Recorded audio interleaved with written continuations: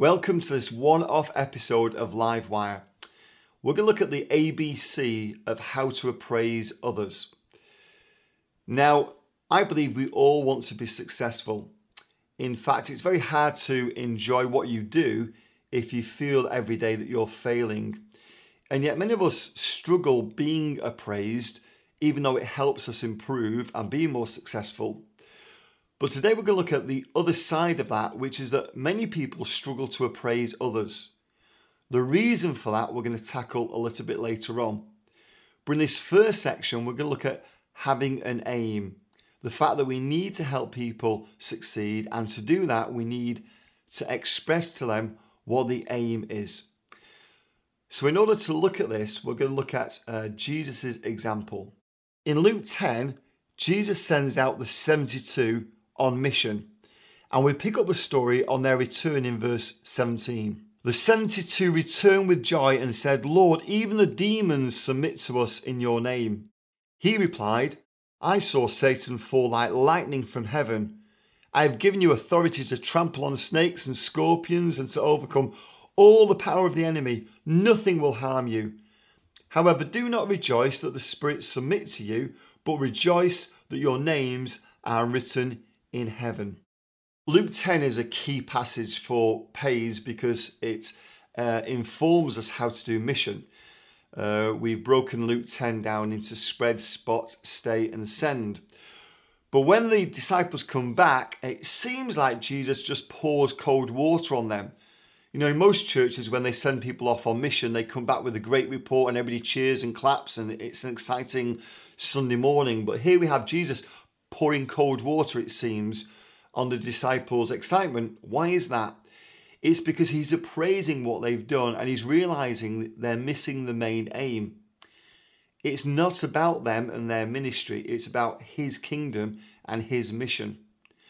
And what Jesus is doing is, through an appraisal process, he's spotting a theme, he's noticing there's a weakness, and he's getting them back on track with a real purpose of why he sent them out.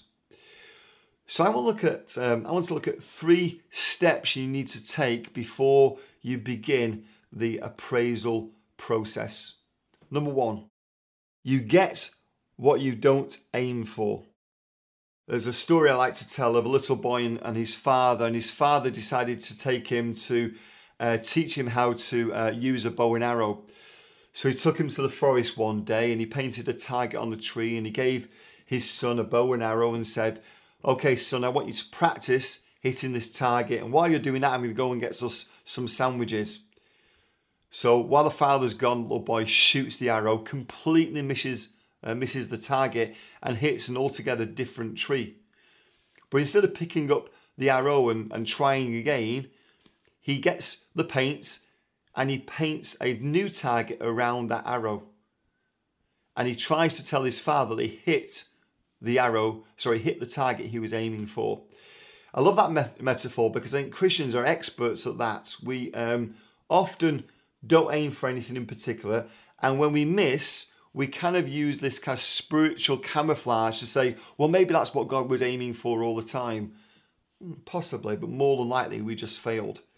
So you don't get what you don't aim for, or you get what you don't aim for. You need to make sure before you're appraising people, they clearly know what the aim is, what they're trying to accomplish. The second thing is you don't get what you expect, you get what you inspect. There are many things I've learnt as a leader over the last 30 years, and this is one of them. If I just tell people what I'm expecting, I may or may not get it. But if I let people know that they're going to be inspected, people take notice. And it's really important I let people know what I'm going to be inspecting. So I may give someone a large task and I want to make it really clear the things I'm going to be inspecting, the things I'm going to be judging their success on. And the things I'm going to inspect are going to be the key part of our vision. So on Appraise, we're missionaries making missionaries. So we're not about simply making converts. We're trying to disciple young people. So we stopped inspecting hands in the air, converts if you like, and instead started to let our teams know we were going to inspect how many young people were in a mentoring relationship. Now people know what's expected, but they also know what's going to be inspected. And number 3 is this: you get a reaction to the degree of your proaction. If you want people to react well, generally, to your appraisal of them, you need to explain to them why you're appraising them. And I think that's really important that you explain to them that it's your responsibility, that whatever they're going to be doing, actually still your responsibility. It's not their responsibility, it's still your responsibility. So if I have someone I'm leading, and maybe it's to do with communications, or maybe it's to do with training or finances, at no point does that become just their responsibility, it's still my responsibility. And the more I explain that to them, and the appraisal is going to happen on a regular basis, maybe just through a typical discipleship relationship using what we call the flow, that I'm going to be constantly meeting with them.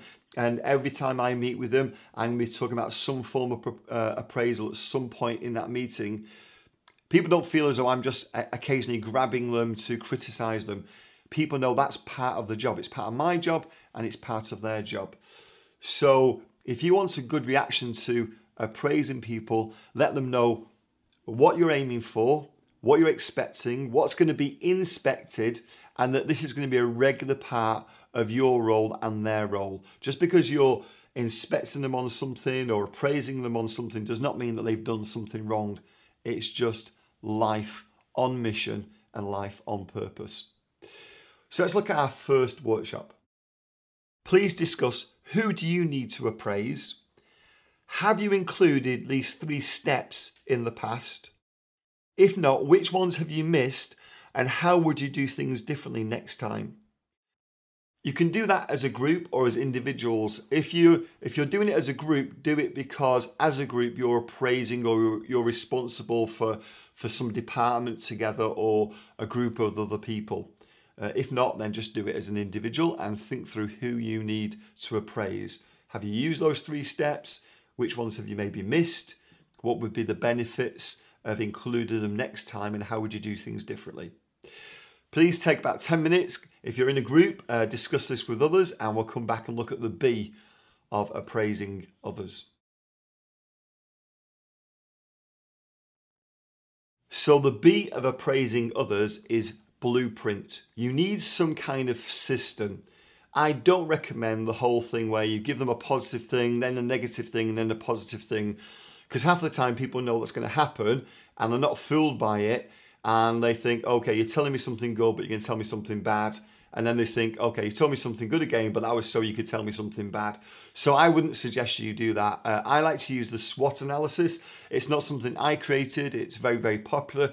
It works really well. I would encourage you to take notes though, because like any tool, it's only as good as the skill of the person who's using it.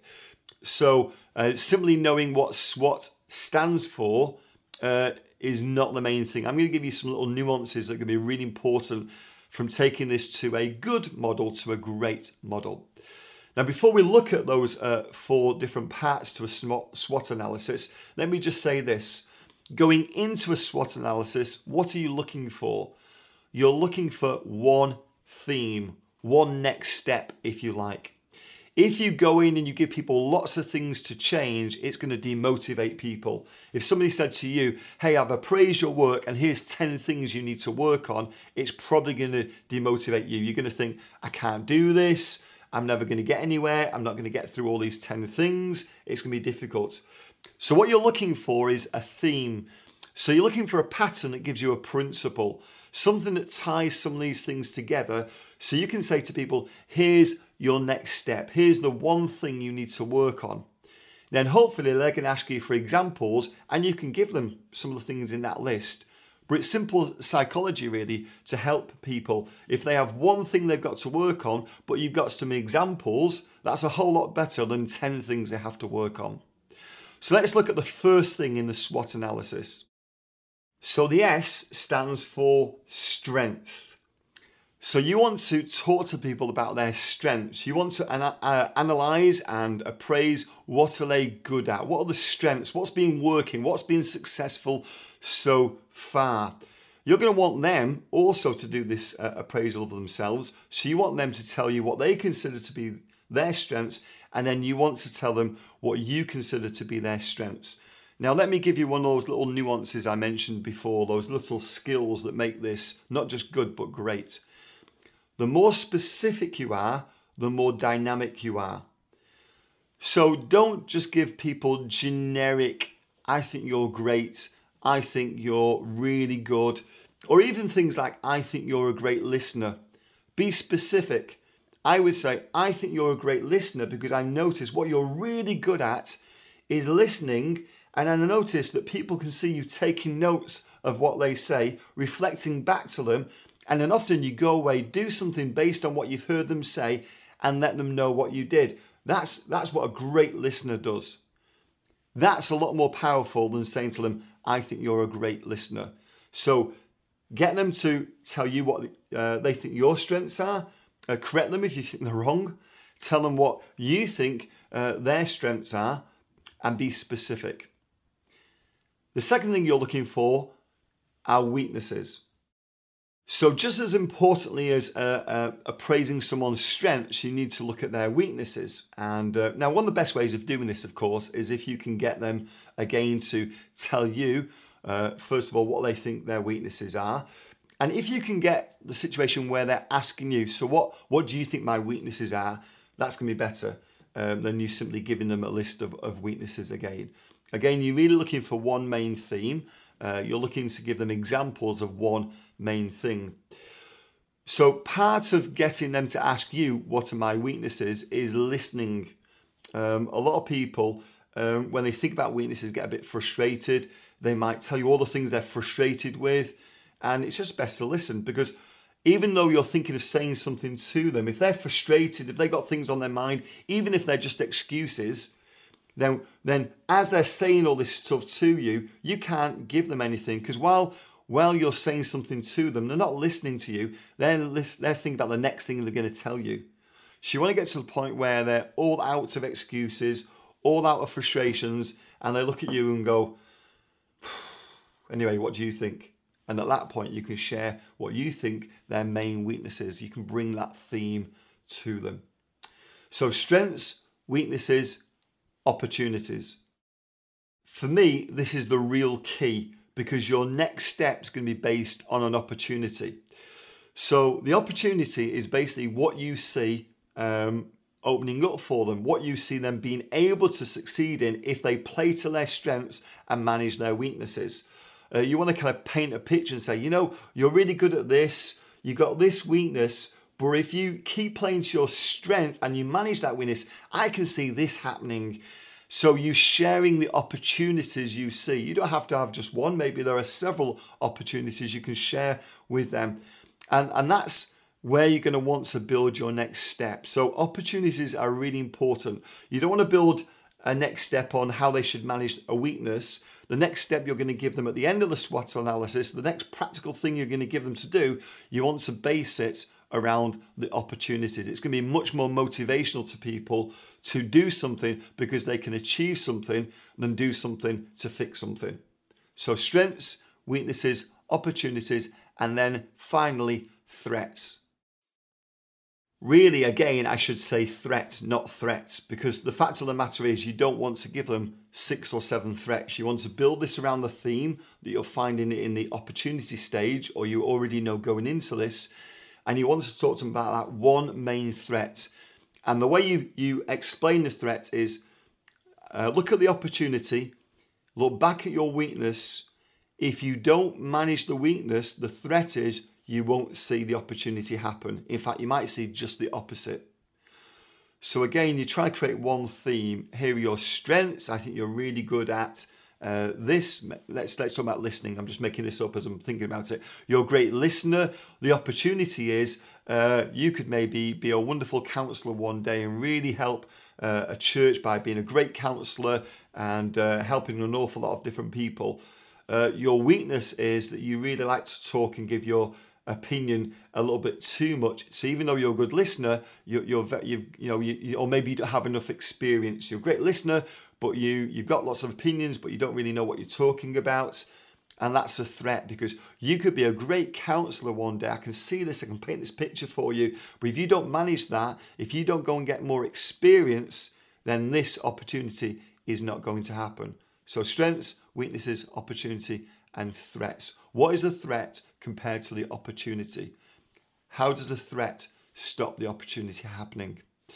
Couple more things to think about. Like I say, it's always good to go into this with them preparing a SWOT analysis first on themselves and you preparing one and being able to compare that. That's helpful. Another good tip I would suggest is when you then give someone the next step, when you say, so this is your next step in this little case scenario, we need to get you need to go and get some more experience. The final thing I usually say to them is, so this is your next step. What can I do to help you accomplish that? Is there anything I can do within reason to help you accomplish that? In this case, they might say to me, can you recommend places to go? Or if they're working for me, they might say, is there a course you can help provide? Is there some kind of financial help to get me on this course that I've noticed? I want to help people take that next step that I'm giving them. The benefit of that as well is it forces you to think, how important is it to you that they take this next step? Because every time you ask someone to take a next step, if you're going to offer to do something for them, you're going to want to make sure it's an important next step. You're not just playing around with them and giving them things to do for the sake of it. Okay, so that's the SWOT analysis, and that's how to use a SWOT analysis well. Before we look at the C, which I think is really important in appraisal, let's look at the second workshop. Can you please think of someone or something you need to appraise, and then create a SWOT analysis outlining their strengths, weaknesses, opportunities, and threats. Then finally, plan when you can get them to create a SWOT analysis on themselves and when you can compare them together. Okay, so who do you need to appraise? Create a SWOT analysis on them now. Again, if you're in a team and you have a group of people or a ministry that you've got to appraise, then do that together. And then figure out, is there someone you can compare this with? Is there someone you're appraising? Can you get them to do a SWOT analysis on themselves so you can compare it together? So please, again, take some time to do that, create the SWOT analysis, and we'll come back and we'll look at the C of the ABC of appraising others. So finally, the C for me stands for confidence, or maybe you could say conviction, but let's use the word confidence. It's interesting how unconfident sometimes people are and how they lack conviction to appraise others. And I think there's a couple of reasons for this. Let me just first tell you what Jesus said about this. In Matthew 10, verse 24, he says, "The student is not above the teacher, nor a servant above his master." Now, partly, of course, he's talking about us compared to our master, but also, as we'll see in a moment, he's talking about leadership generally. I think one of the things that's drained our confidence is what I call spiritual correctness. Now, most of us have heard of political correctness. Political correctness is when people with, for the best intentions, want to stand up for some kind of injustice. But what they do is they make the tragic mistake of replacing common sense or truth with idealism. So they go beyond truth, they go beyond common sense, and they create idealist ideas that end up backfiring on them and actually often make things worse than they were before. People who would have listened to them now just get wound up and annoyed by them and by political correctness. I think spiritual correctness, it's just a term I use, is similar. It's when, again, we replace biblical truth with things that sound spiritual but actually are not biblical. They just sound godly, but they're not really godly. And then we hide behind them and they drain us of our confidence. So for instance, let me give you an example of this. Peter gets really frustrated and really upset because Jesus comes to a home and all the disciples are there. And what would normally happen in this home when visitors came to a house like this is a servant would wash people's feet. But Jesus decides to take a towel around his waist and Jesus decides to wash the disciples' feet. And Peter, when Jesus turns to Peter, Peter says, "No, you can't do that. You are amazing. I'm not worthy to have my feet washed by you." Now, really, Jesus knew what was going on. Peter knew that if he allowed Jesus to wash his feet, he was kind of admitting that he should have done that in the first place, that one of the disciples should have done that. So Peter kind of hides behind this pseudo humility. And Jesus turns round to him and uses these words. He kind of, first of all, he tells him quite strongly, "Get behind me, Satan," which is pretty hard. But then he says this a little bit later on to him. "I have set you an example." The literal translation to that is pattern. "I have set you an example so that you should do as I have done for you. Truly, truly, I tell you, no servant is greater than his master, nor a messenger greater than the one who sent him." There's some really good principles in here for praising other people. I'm not one for getting those I'm leading to praise me in some kind of formatted way. I'm much keener on doing what Jesus did, was he did it through relationship, and he did it by showing and giving them a pattern that sometimes they could question and they could come back to him and ask questions. So one of the ways I do that, for instance, is I use some software called Trello. I'm going to show you a picture now. And on Trello, what people who I work with and lead can do is they can see every day what I'm accomplishing, and they can talk to me about that, and they can, in their own minds, I guess, they can appraise what I'm doing. They can ask me why I spend my time on certain things or don't spend my time on other things. And as you look at this Trello, you can see where I'm spending my time. I'm spending my time on vision, recruits, and finances. So I have various people in my life who give me accountability, some in my personal life and some in my professional life. But what I won't do is hand over the authority, the responsibilities God's given me to other people. That's wrong, especially if I do it just to be fair. The fact is that God's given me a responsibility, given me things I need to do, and I need to do them as well as I possibly can, getting feedback, but not trying to hide behind other people, which, as you'll see in a moment, is exactly what Moses did. Can I remind you of this leadership principle? The person you cannot lead is the person you are afraid of. I think, if I remember correctly, this was first said by Paul Scanlon, a UK preacher. And it's very true. As leaders, when we're praising others, we can't lead people we're afraid of. I don't necessarily mean you're afraid of them punching you, but maybe you're afraid of them not liking you, or you're afraid of them attacking you in some way, or getting other people to attack you, or for some reason, the fear of rejection, the fear of problems, the fear of confrontation, you just cannot lead them. That's the person you're going to do a huge disservice to. So you need to have conviction, you need to have confidence. Now, it could be that you're not really sure exactly what they should do. You're not really sure that you do know what advice to give them.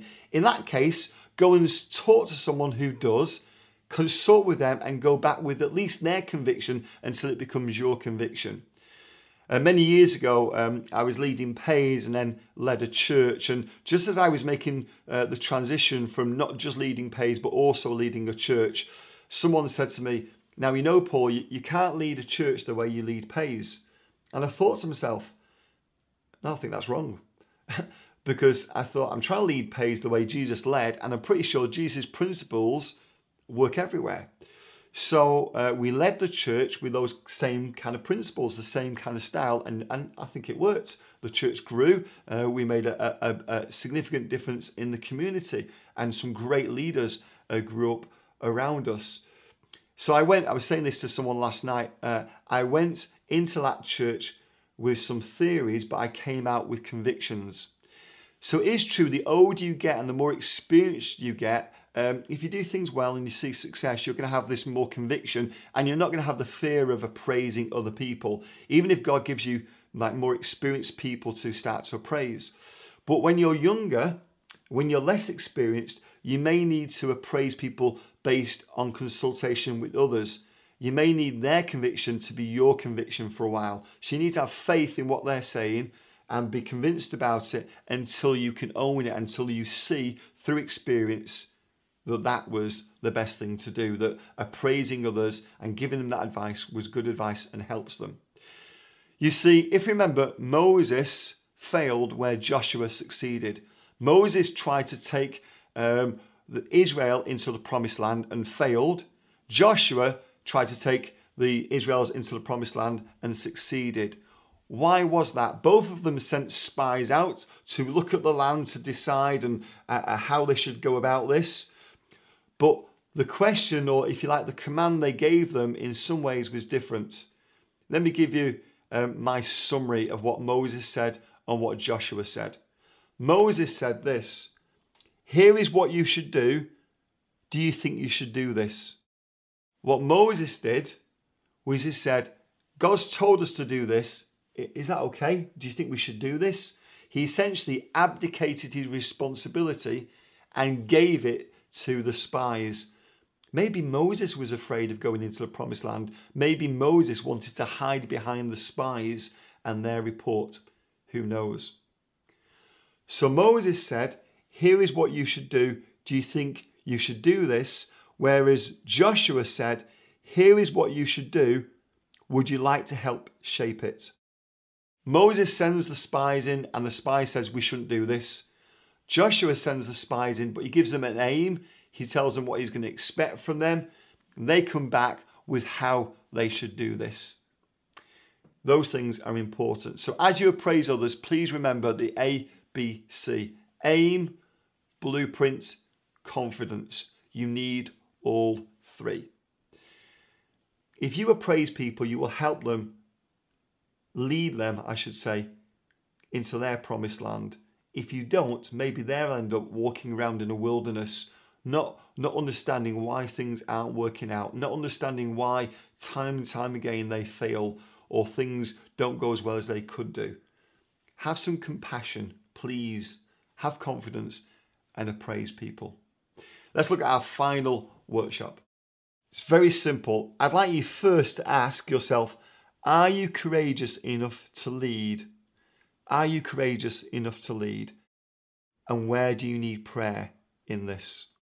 So for our final workshop, especially if you're in a group, I'd like you to pray for each other.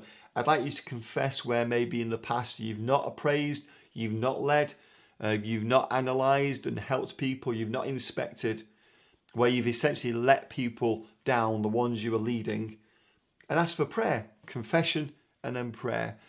So let's take some time to do that. If you're listening to this on podcast on your own, maybe just take a few moments now to reflect and maybe confess and ask for the Lord to give you strength in these areas and wisdom. Thanks very much. Thanks for listening. Hopefully this was helpful to you. Hopefully this will help you help others. Goodbye for now.